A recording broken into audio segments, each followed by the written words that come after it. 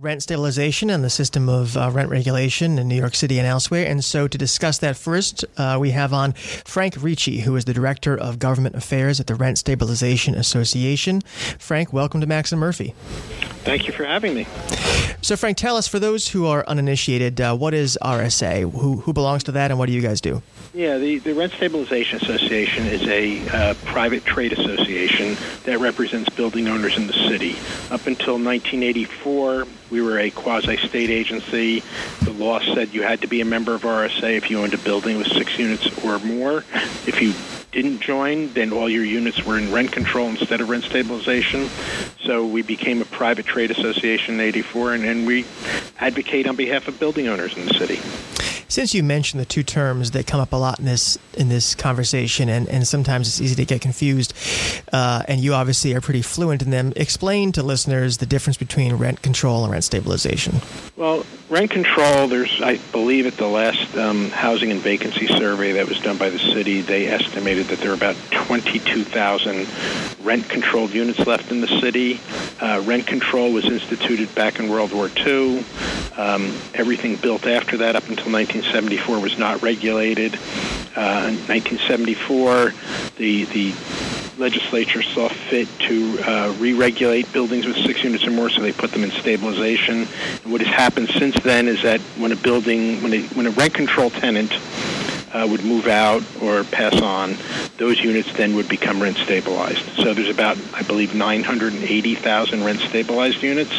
I think the big difference now, there's a lot of very esoteric small differences, but the big difference now is that for rent-stabilized tenants, which is the majority of the units, the rent increase is determined by the Rent Guidelines Board, which is a 9-member board appointed by the mayor. For rent-control tenants, there's a formula that DHCR formulates every 2 years.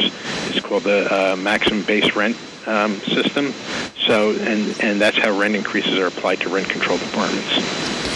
And in terms of, so we're really talking about, we're not talking about rent control here. We're talking about the majority of the units that we're talking about under these types of rules and laws. And as you say, the Rent Guidelines Board will determine the rent increases or a rent freeze, as we've seen in recent years, or potentially a rent rollback, although I don't believe we've seen that. But what the framework that they're working under is determined by the state law.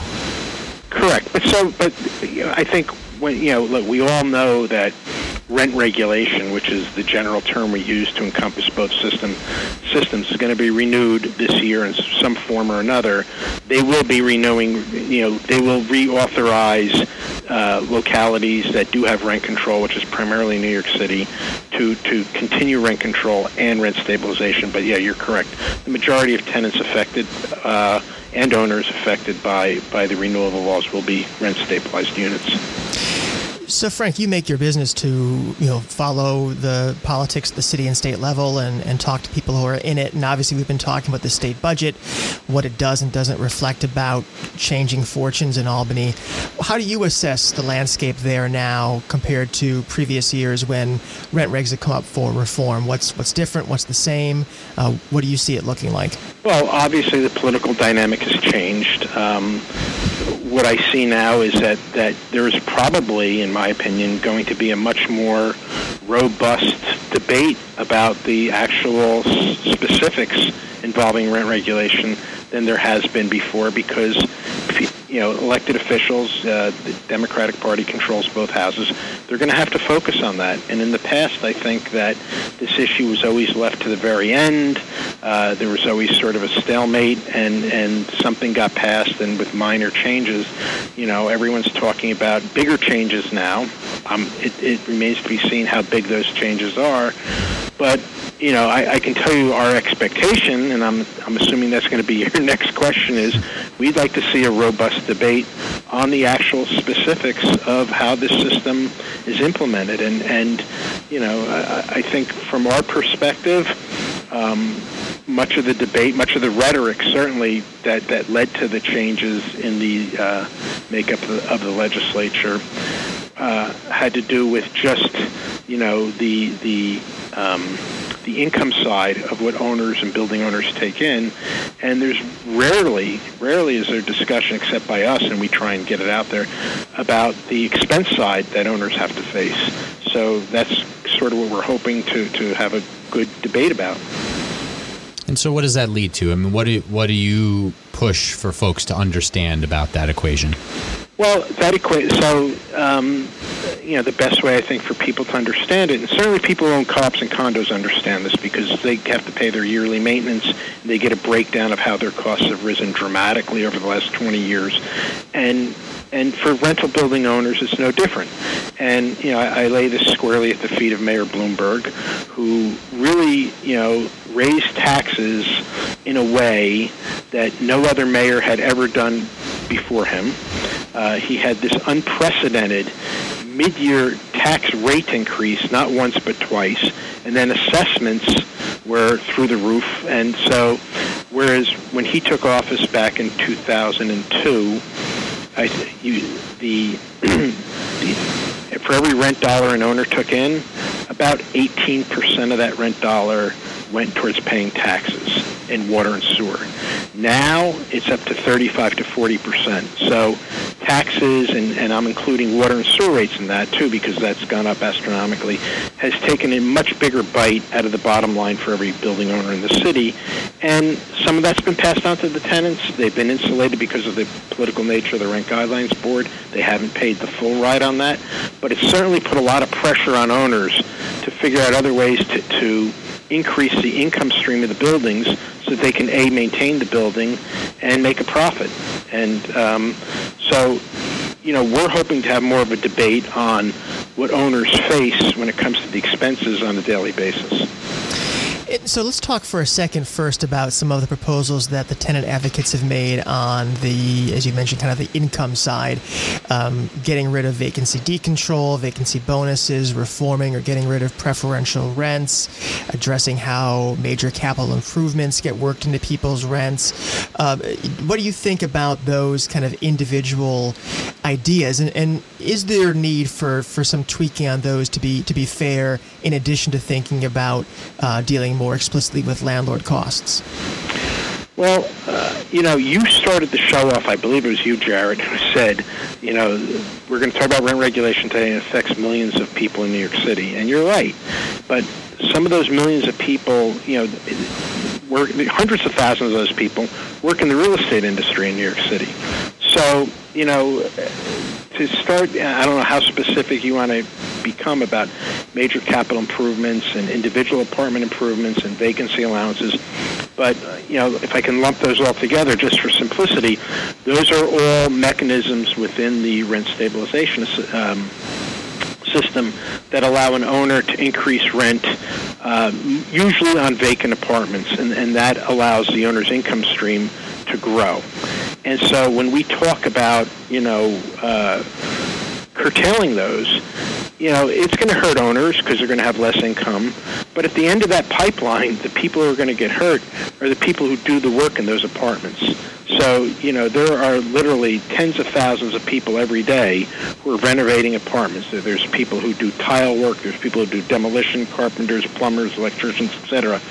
If owners are not able to get a return on their investment by investing in and upgrading those apartments, they're going to use Band-Aids instead of major upgrades. And in the long run, that's going to hurt tenants. And, the real estate industry is criticized often for crying wolf, saying, oh, it's going to hurt. Well, it is going to hurt, but you're not going to see it the first year or the second year, but you'll see it down the road. So the other thing I think people need to keep in mind about playing with or curtailing any of those income streams, and this is something that we need to keep we, being the RSA, would like to keep reminding people about, is that the average age of the buildings we're talking about is over 75 years old. So those buildings do need major upgrades in systems as well as individual units. So And I think there's a lot of agreement on that front. I mean, I think what we've heard a lot from, let's just take the major capital improvements aspect of the laws. I think we've heard a lot of discussion even from Democratic lawmakers. There are some who say do away with the MCI program, but there's a lot who say we understand that it's necessary sometimes to pass some of the costs of those types of capital improvements on to tenants, but we want to make it a little bit more of a modest passed on burden, and we also want to not make it in perpetuity. On the MCI program, from your perspective, what's a workable change to the MCIs? Well, I don't know what a workable change is, but certainly I would say whatever it is has to be permanent, because there would be no reason in the world to, let's say, go out and spend $100,000. And that's not going to be hard to do, especially if the city council, and it's probably eminent that they're going to do something on requiring buildings to retrofit themselves to comply with lowering greenhouse gas and doing energy retrofits. So the only way to achieve some of the limits they're talking about is going to be major upgrades in the heating systems of buildings. So $100,000 is not unheard of. But for an owner, why would you go out, refinance your building, and pay the interest costs, which is not part of the MCI, spend $100,000 just to get $100,000 back over the next 10 years? They're just not going to do it. Whether it's an energy upgrade or any kind of major system upgrade, it just makes no sense to spend $100,000 and get $100,000 back when you could take that same $100,000 and put it in the bank or invest in something else and get a return on your investment. So I think people need to be cognizant of that. So they're not going to do the upgrades. They'll use, the term I used before is Band-Aids. So they'll do what they can have to do to get by. And the one thing we didn't talk about, and I know you asked, Jared, I believe, about preferential rents, that's just an issue. I just don't understand why tenant groups are opposed to that. We keep hearing, for years we've heard anecdotally about owners that have charged a new tenant a preferential rent just to bring them into the building and then jack the rent up the next year or two. That makes no sense from a business plan for any owner. And so we've actually done some analysis based on rent registration data that we collect from our members, and it turns out that 90% of all preferential rents on existing tenants are still preferential the next year, and the average increase is under 5%. So owners do that because either the market won't accept a higher rent, or they just happen to like their tenants and they want to keep those tenants in place, because every owner will always take a little less money if you have a responsible tenant who's not causing any problems in the building and pays their rent on time. That's worth a lot to owners. So I just don't understand why the preferential rent issue has perked up, other than the fact that the mayor, this current mayor, de Blasio, has given so many rent-stabilized tenants either a 0 or a 1% increase every year for 5 years that owners have felt the need to increase the preferential rent tenants more than they normally would to make up for the lack of a rent increase from everyone else. So that's one of the unintended consequences that I think the mayor never anticipated, but that's probably what's happening out there. Frank, actually, I wanted to talk about that in the few seconds we have left, which is obviously the state sets the rules of the game, and then the local board, in this case the RGB, Rent Guidelines Board, decides on whether and by how much to increase rents each year. And that's where, at least in the current system, landlord costs are supposed to figure in to the decisions they make. What are the prospects this year, do you think, for the RGB? Do you suspect there'll be a modest increase, as was the case last year? Will you see something bigger? And why doesn't that system adequately account, in your view, landlord costs? Because they're supposed to. Well, it doesn't. I mean, because of politics. So, I mean, the last couple of years, the average price index of operating costs has been between 4 and 6% every year. Yet the Rent Guidelines Board gave 1%, 0.00, then 1.25, and then I think what you referred to as a modest increase, 1.5%. I mean, is really nothing in the scheme of things for an owner trying to pay, trying to meet a tax bill or a water bill that's gone up astronomically. And just if I can make one other point about things that really are getting out of hand. almost every owner we talk to nowadays in this business, they pay more for water and sewer rates, more water and sewer taxes than they do for fuel to heat their buildings in the entire year. The water, think about that. The water bill is higher than the oil bill or the gas bill for a typical, let's say, 50, 100-unit building in the city. That's unbelievable from my perspective, that owners are having to go through that, and it just shows how much of the burden of living in New York City has been passed on to the owners.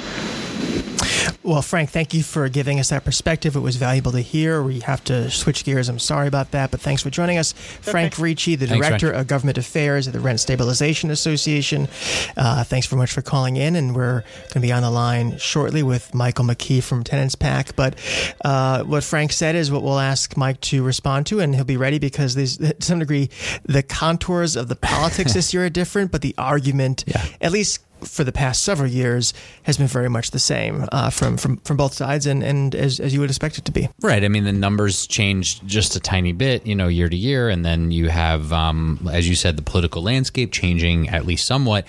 I mean, that's one of the big outstanding questions, right, is how much has the political landscape really changed? And that's where in the state budget you had some of that griping from some of the new Democratic senators who thought they were coming to Albany with 2 Democratic majorities and moving to the left and really going to do some more sweeping things, and felt like the budget agreement came up short.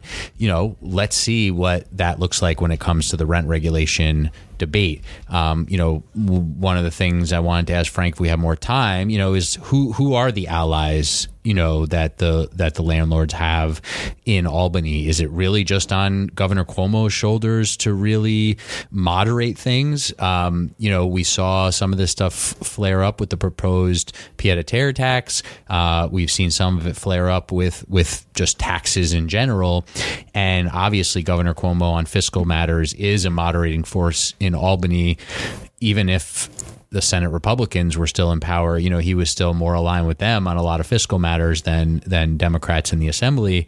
So now this discussion will get very interesting. We also didn't get a chance. I wanted to ask Frank, and we'll have to have him back on, or somebody else with similar perspectives. But this idea of ending vacancy decontrol is that something they believe in? How the idea that when the rents are getting up to about the limit that gets you out of stabilization, when somebody leaves the apartment, should they be taken off the stabilization rolls? I mean, I think that's going to be a fascinating discussion. Definitely. It has been in the past. It will be again. And let's talk about that and other stuff with our next guest, Mr. Michael McKee, who is the treasurer of Tenants PAC.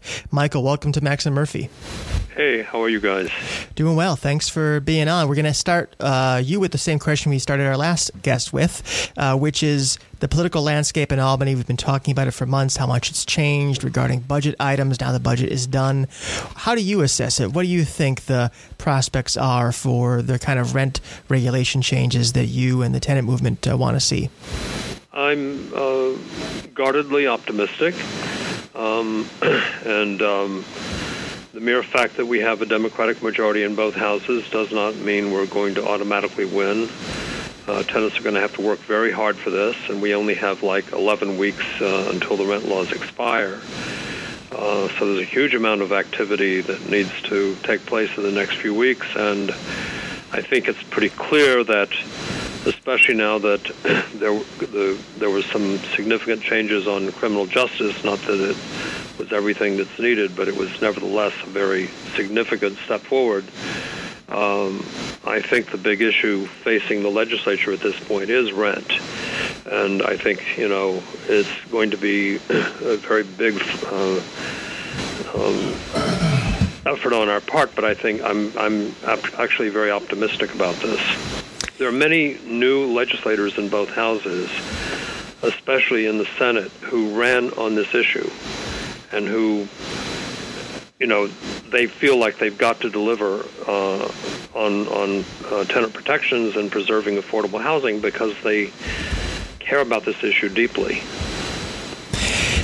Michael, talk about priorities for you and tenant groups? Specifically, I know there are things we've talked about for many years in terms of the mechanics of the existing program, but there also is discussion about expanding rent stabilization in the state, moving toward universal rent control, affecting cities that are not currently covered and properties that are not currently covered. How much of a priority is that versus changes to the mechanics of the existing program? I think it's going to be a fairly easy lift to close the loopholes in the existing system. And I think there are legislators who probably think they can get away with doing that. And I'm sure that our dear Governor, Andrew Cuomo, thinks he can get away with doing that. But I think the really big lift and the important part of this fight, the more important part of this fight, is we have a unique opportunity to expand rent regulation and tenant protection statewide. And there are tenant groups in all parts of the state organizing for rent control, as indeed there are in other states across the country. This is a very exciting development. We've never seen this before, and it's a reflection of the fact that the situation has gotten really, really bad for people who rent. And half of New Yorkers rent, and a substantial number of them are rent burdened, and we calculate there are like 1 million tenants outside New York City and the suburban counties who have zero protections at the moment. I mean, they just simply have no protections at all. So two follow-ups on that. One, let's just stick with this latter topic on extending the rent protections in a fairly reasonable framework. What does that look like? Well, the bill to remove the geographic restrictions on the Emergency Tenant Protection Act is carried by two credible upstate Democratic legislators, Neil Breslin of Albany in the Senate. He's the senior upstate Democrat in the state Senate. He's been there for, 20, 25 years. And he's very much respected. And Kevin Cahill from the Assembly, who's a senior legislator, he's been in the Assembly for many, many years, and he's from Kingston. And these are two areas, Albany and Kingston, where tenants are mobilizing and pressuring for rent regulation. So I think that gives us a real advantage because people listen to these two legislators within their conferences. There's going to be opposition to doing this. There's no question about it. But you would have to apply framework retroactively to certain units, or how does that work in terms of is it only? No, it would only be prospective. Okay. I mean, a municipality would have, just as it happens in New York, in the three counties in Westchester, Nassau, and Rockland, a municipality would have to do a vacancy survey, determine that the local vacancy rate is 5% or less, and then would have to vote via the city council or the board of trustees or whatever the local legislative body is to opt into the system. So it's not automatic. It's local option, and there's going to be a fight on a lot of local levels, but at least tenants would have the ability to organize for this, whereas now they can't because state law restricts the applicability to New York City and the three suburban counties. Mike, you referred earlier to our dear governor, and I detected an element of sarcasm to that. Oh, really? Because that's how perceptive I am. What has Cuomo, realistically though, what has Cuomo's record on this been? I think there have been 2 renewals under him in 11 and 15. Did they move the needle at all? And how do you view him now? He moved the needle teensy bit. Basically, they tinkered around the edges of the rent regulation system, made some very minor improvements, and he called it both times a great tenant victory. And, his rhetoric is one thing, but the reality is another. He can say this is a great tenant victory all he wants, but it doesn't make it so. And as far as I'm concerned, Andrew Cuomo is guilty until proven innocent on rent. If I'm wrong and he's had a genuine conversion and not just an election year conversion, thank you, Cynthia Nixon.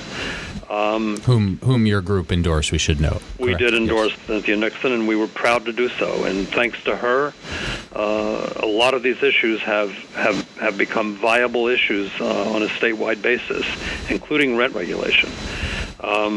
But, you'll pardon my cynicism. He's been governor for 8 years. He has absolutely refused to do anything in terms of improving the rent laws in a meaningful way. And I suspect he's going to be working behind the scenes while saying all of the right things in public, but also keeping it vague, that he will be working behind the scenes to try to water down whatever we're trying to do.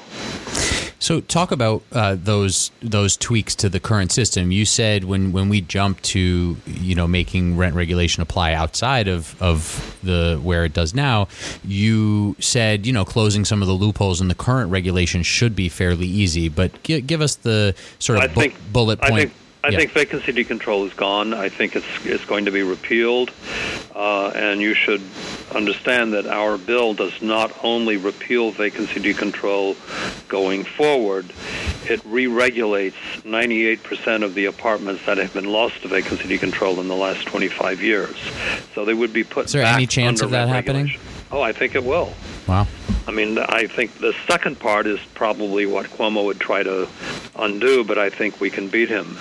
I think the preferential rent loophole will be definitely will be closed, which means that any tenant paying a preferential rent, and there's almost 300,000 of them in the city and the suburbs, will be protected for the life of the tenancy, whereas right now, if you're paying a preferential rent, the landlord can jump back to the legal rent whenever you renew your lease.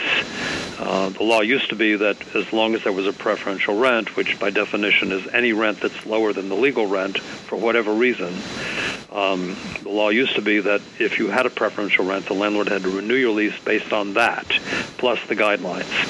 But it was changed by George Pataki in 2003 to allow landlords to do this on lease renewal, and so people get faced with $800, $1,000, $1,500. I saw an $1,800 rent increase one time some years ago between the preferential rent and the legal rent. So I think those two things are done. And I think doing whatever we get done on major capital improvements and individual apartment improvements is going to be more difficult, but our bills basically eliminate rent increases for these building-wide improvements and for individual apartment improvements. So that, what's happening now is that landlords are they're letting their buildings just run down and run down and run down, and then usually they're sold to a speculator who comes in and starts replacing systems, new windows, new wiring, new roof, whatever, and slamming tenants with, multiple rent increases for various major capital improvements. And I know tenants who are facing rent increases of $400, $500, $600 a month. And it's got to stop. And the same thing with individual apartment improvements. This is a program that is rife with fraud. If you talk to anyone at the State Housing Agency privately, they will tell you there is no way to administer this without allowing. There's no way to administer it and stop landlords from committing fraud. It just can't be done. So, Michael, this is it's a large. We only have a few minutes, so I want to make sure I ask this just out of fairness. It's a large system we're talking about. Just shy of 1 million apartments, I think, that are rent stabilized. And so I wonder, when you hear the argument of the RSA and Frank Ricci, who was on earlier, talking about the fact that the costs landlords are facing have risen, and that the system is now not accounting for that properly. Utter nonsense. There's no legitimacy to that, as far as you know. First of all, it's not true. If you look at the data from the Department of Finance, which they produce every year for the Rent Guidelines Board, owners of rent-stabilized property in New York City are netting, on average, 42 cents on the dollar, meaning that the typical average landlord of rent-stabilized buildings is spending 58 cents of every dollar of income on running the building. That's everything. And that leaves 42 cents for debt service and profit. Now, that is a huge net. Think about supermarkets that operate on tiny, tiny margins. Now, that's an average, which means some landlords are netting even more and some are netting less. But, it's really hard to lose money on owning rental property in New York City. You have to be a pretty stupid landlord to lose money on renting out a building. So, they come up with one or two examples of some supposedly pathetic landlord who's got, a 9-unit building or a 10-unit building, and the two that they're running ads are right now, we know for a fact that they have several deregulated apartments. They have market rate apartments in those buildings. Meaning they're collecting market rents. So what are they complaining about?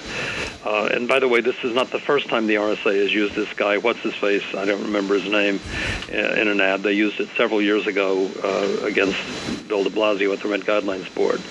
They use these little landlords as cannon fodder, but, who are the real landlords here? The Durst, the Rudins, they own a huge amount of the housing stock. They're doing very well. I'm sorry, I will not cry for landlords.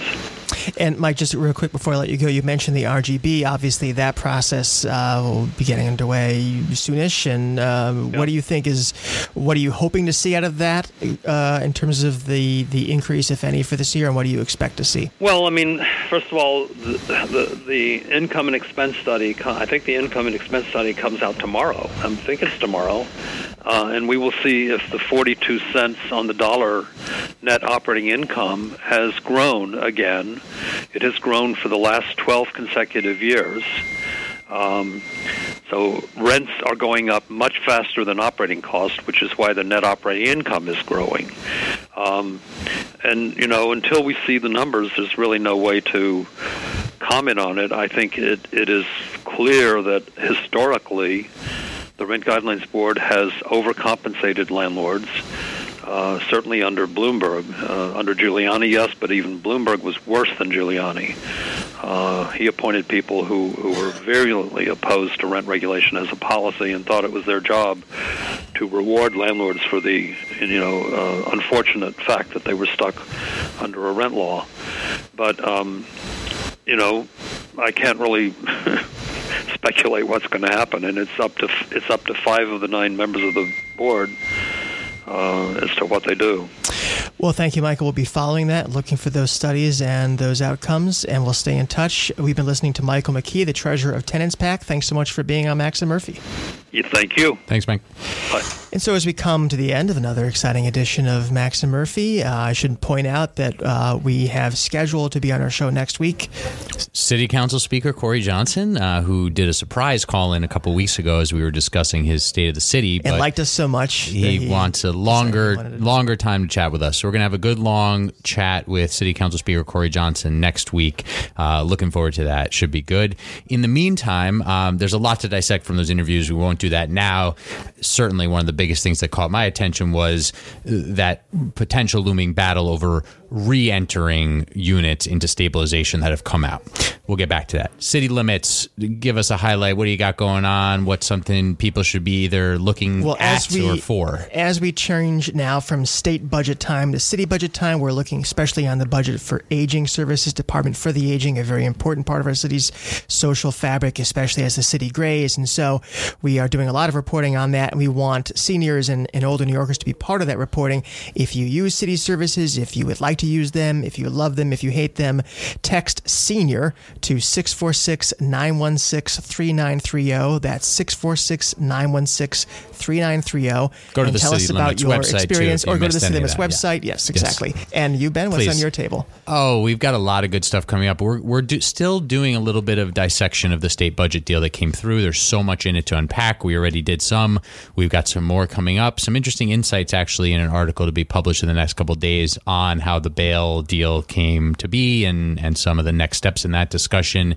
We're continuing to follow all the things around this Charter Revision Commission. We've covered all the expert hearings that they had, and we're looking at some of the big proposals that are in front of the commission. You did a great piece on this comprehensive planning question. We've got one on the same issue coming up. We're also looking at this push by City Comptroller Scott Stringer to mandate a chief diversity officer in City Hall. ago. I've had a reporter talk to some chief diversity officers around the country, so interesting to get their perspective. So we've got some good stuff coming up. Always more to talk about than we have to do in an hour, but we're glad you joined us. Check him out at GothamGazette.com, me at citylimits.org.